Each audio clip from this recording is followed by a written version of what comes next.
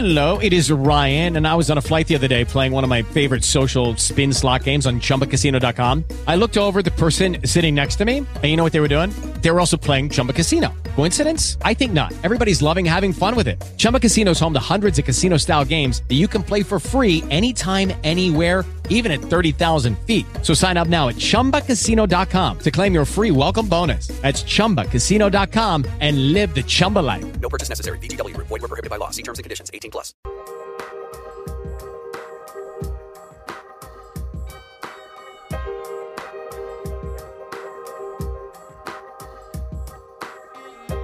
How sweet it is to be loved by you. Bumper to bumper back on the Fan. Louie will join us in the it's about 5:15 or so. We'll talk Minnesota Wild free agency with him. We'll keep you abreast on World Cup play. U.S. leading England 2-1. We're approaching the 80-minute mark of the World Cup semifinal game. Twins are back in action tonight in Oakland, California, against the A's. Jack Morris is kind enough to join us on the Whiting Clinic LASIK and Cataract Hotline. He is tracking this week, at least early, I believe, the Detroit Tigers. He does plenty of TV work there as well. Welcome back to the program. Let me ask you something. If you had to rank your achievements as a Major League player and you had to narrow it down to being the 5-time All-Star or the 4-time World Series champion, would you lean 4 times World Series champion? Absolutely. All-Stars for bling, World Series for bragging rights. There it is. It's true. Yeah. Well, I bring it up because, of course, there's a lot of frustration, seems to be some frustration, at least around here, about whether the Twins should have had more players in. And I can make the argument that several other players could have gotten in, but that I've learned over a period of years that the All-Star game is weird. I mean, especially the way the teams are set up now. So it was maybe a little different when you played. I don't even remember, to be honest, how it was set up in your day. But did you, I mean, if you didn't make the team, did you take it personally? Was it juice for you, or were you kind of bored with it after a while, given that you were about trying to win championships? What do you say to the concern now that the Twins, should have had more people on the team? You know, the problem is every team feels the same way. Right. Except maybe Detroit. I don't think there's too many people too worried about that in Detroit right now. No. But, I mean, there's always going to be guys overlooked. I mean, that's always the case. Unless you have a 100-man roster, not everybody's going to be happy about it. And, I always loved the opportunity to go to an all-star game. I mean, I got to face the best of the best at the time, Sure. in all different teams. So that was always fun. Yeah, and I, the interesting part of the reason I don't value it as a spectator as much as I once did is, I think, the obvious reason. A lot of people point to, actually a couple. But the first one was, I am old enough to remember games in which you might see the same infield for 4 at-bats. There wasn't this obligation that everybody not only has an opportunity to make the team, but everybody has to play. And I guess I understand why, if you're a manager, you want to get more people in for the, it's fun. It's an honor. It's an opportunity. But the game over a period of years has evolved to such a degree that it's probably still the best all-star game of those out there. But it's still, to me, nowhere near as competitive as it once was, where you're watching it feeling like managers are going to go with whoever they think gives them the best chance to win the game. Yeah, well, on the crazy thing, World Series guys are, the managers are trying to win a game. Right. In an All-Star game, the manager is trying to make sure everybody's happy, and that really means, all the other clubs that, have a kid representative that they want to gosh, is he going to play, and how are we going to get him in here and all that? So he's got to worry about those things, and it's not always about winning. No, I think that's more and more, I think, is indeed the case. All right, so I think the Twins finished the month a little over 500, nowhere near as dominant as they had, obviously, other months. Probably unrealistic that they're going to continue to play near, 680, approaching 700 baseball. Do you subscribe to the theory that, look, there's a little more ebb and flow right now, they're showing a little more vulnerability, But if while showing your vulnerability, you're still above 500, you're given what you've done to this point, you're still are in very good position as we technically start the second half of the season.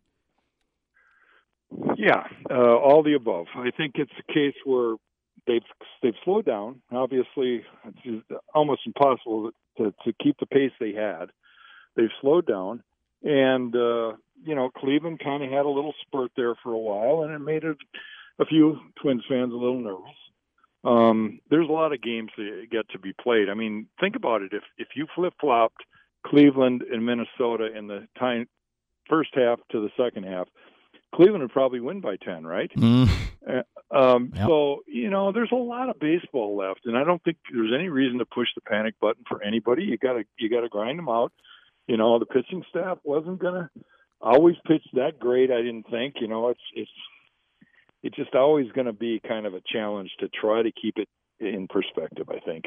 Let me get you. I don't know if we've talked over the course of the first half of this season much about Nelson Cruz, who continues to, I think he's like 39 years old now, and still has prodigious power as he is, and he's on course to, it would be his sixth consecutive 30 home run season. We all know everybody's hitting home runs, but he's been doing that for quite some time. What are your impressions of him? What do you think he has added to the club?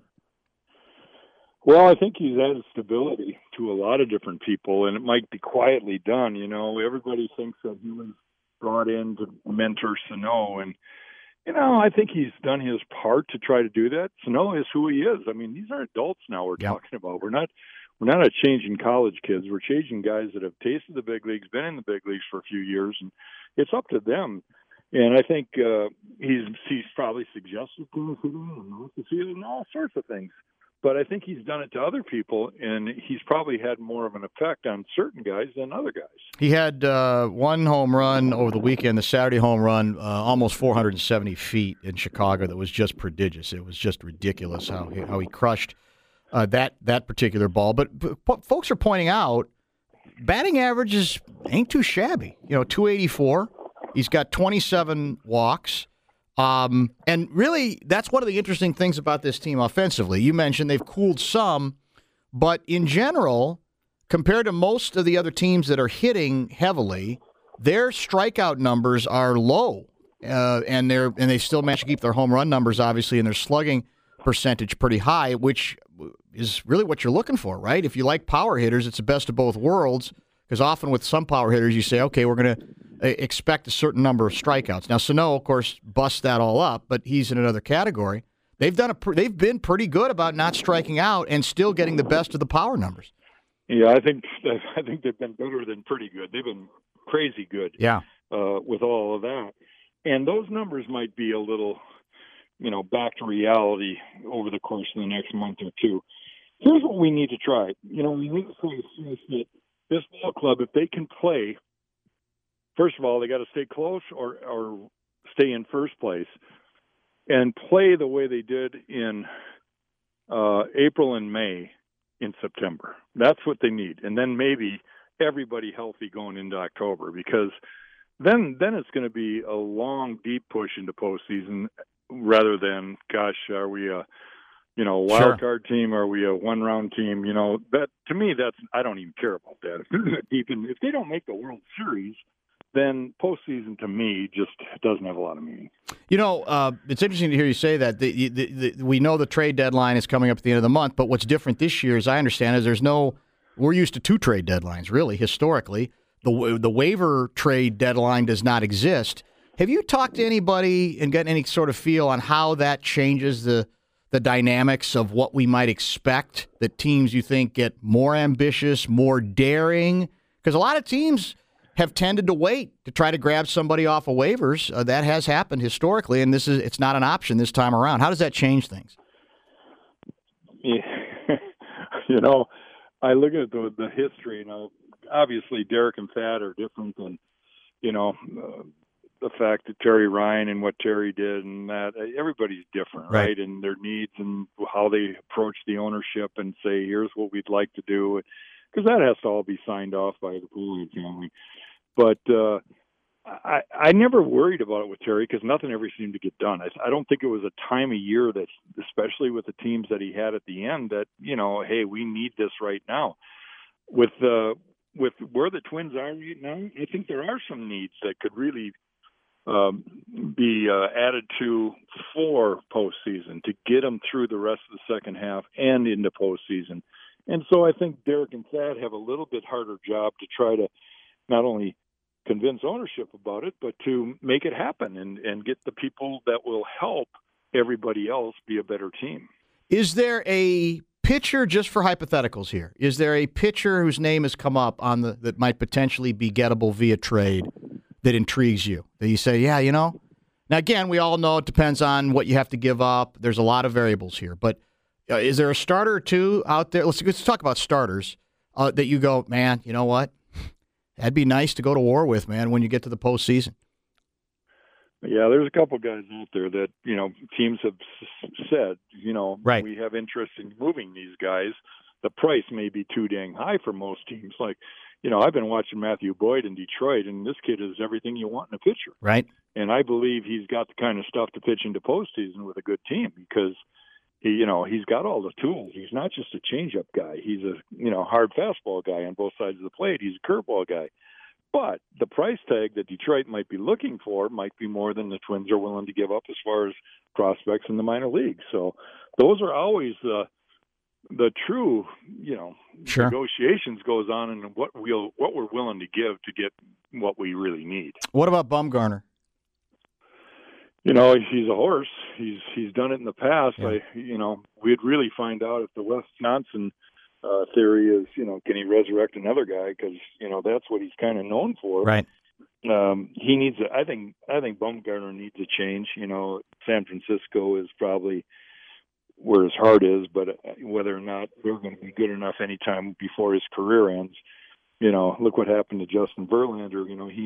He was kind of dead in the water, and he got a breath of fresh air down in Houston, and he goes off, and he's back to Justin Verlander again. And I think that's what Bumgarner could do with the right team. Do you buy the notion, we're chatting with Jack Morris on this Tuesday afternoon, do you buy the notion that, because what some people said about Bumgarner is he is very competitive, and whether, people want to accept this or not, human nature being what it is, if you're in a situation where there ain't that much going on around you, it can affect the way you play. Because I've heard it both ways. I've heard some people say in baseball, well, no, if you're a competitor, it doesn't matter what your team is. You still go out there and you give the same. And I've heard other people say, well, that sounds good, but again, human nature being what it is, if you're in a competitive situation, the juices just flow in a different way. What do you think?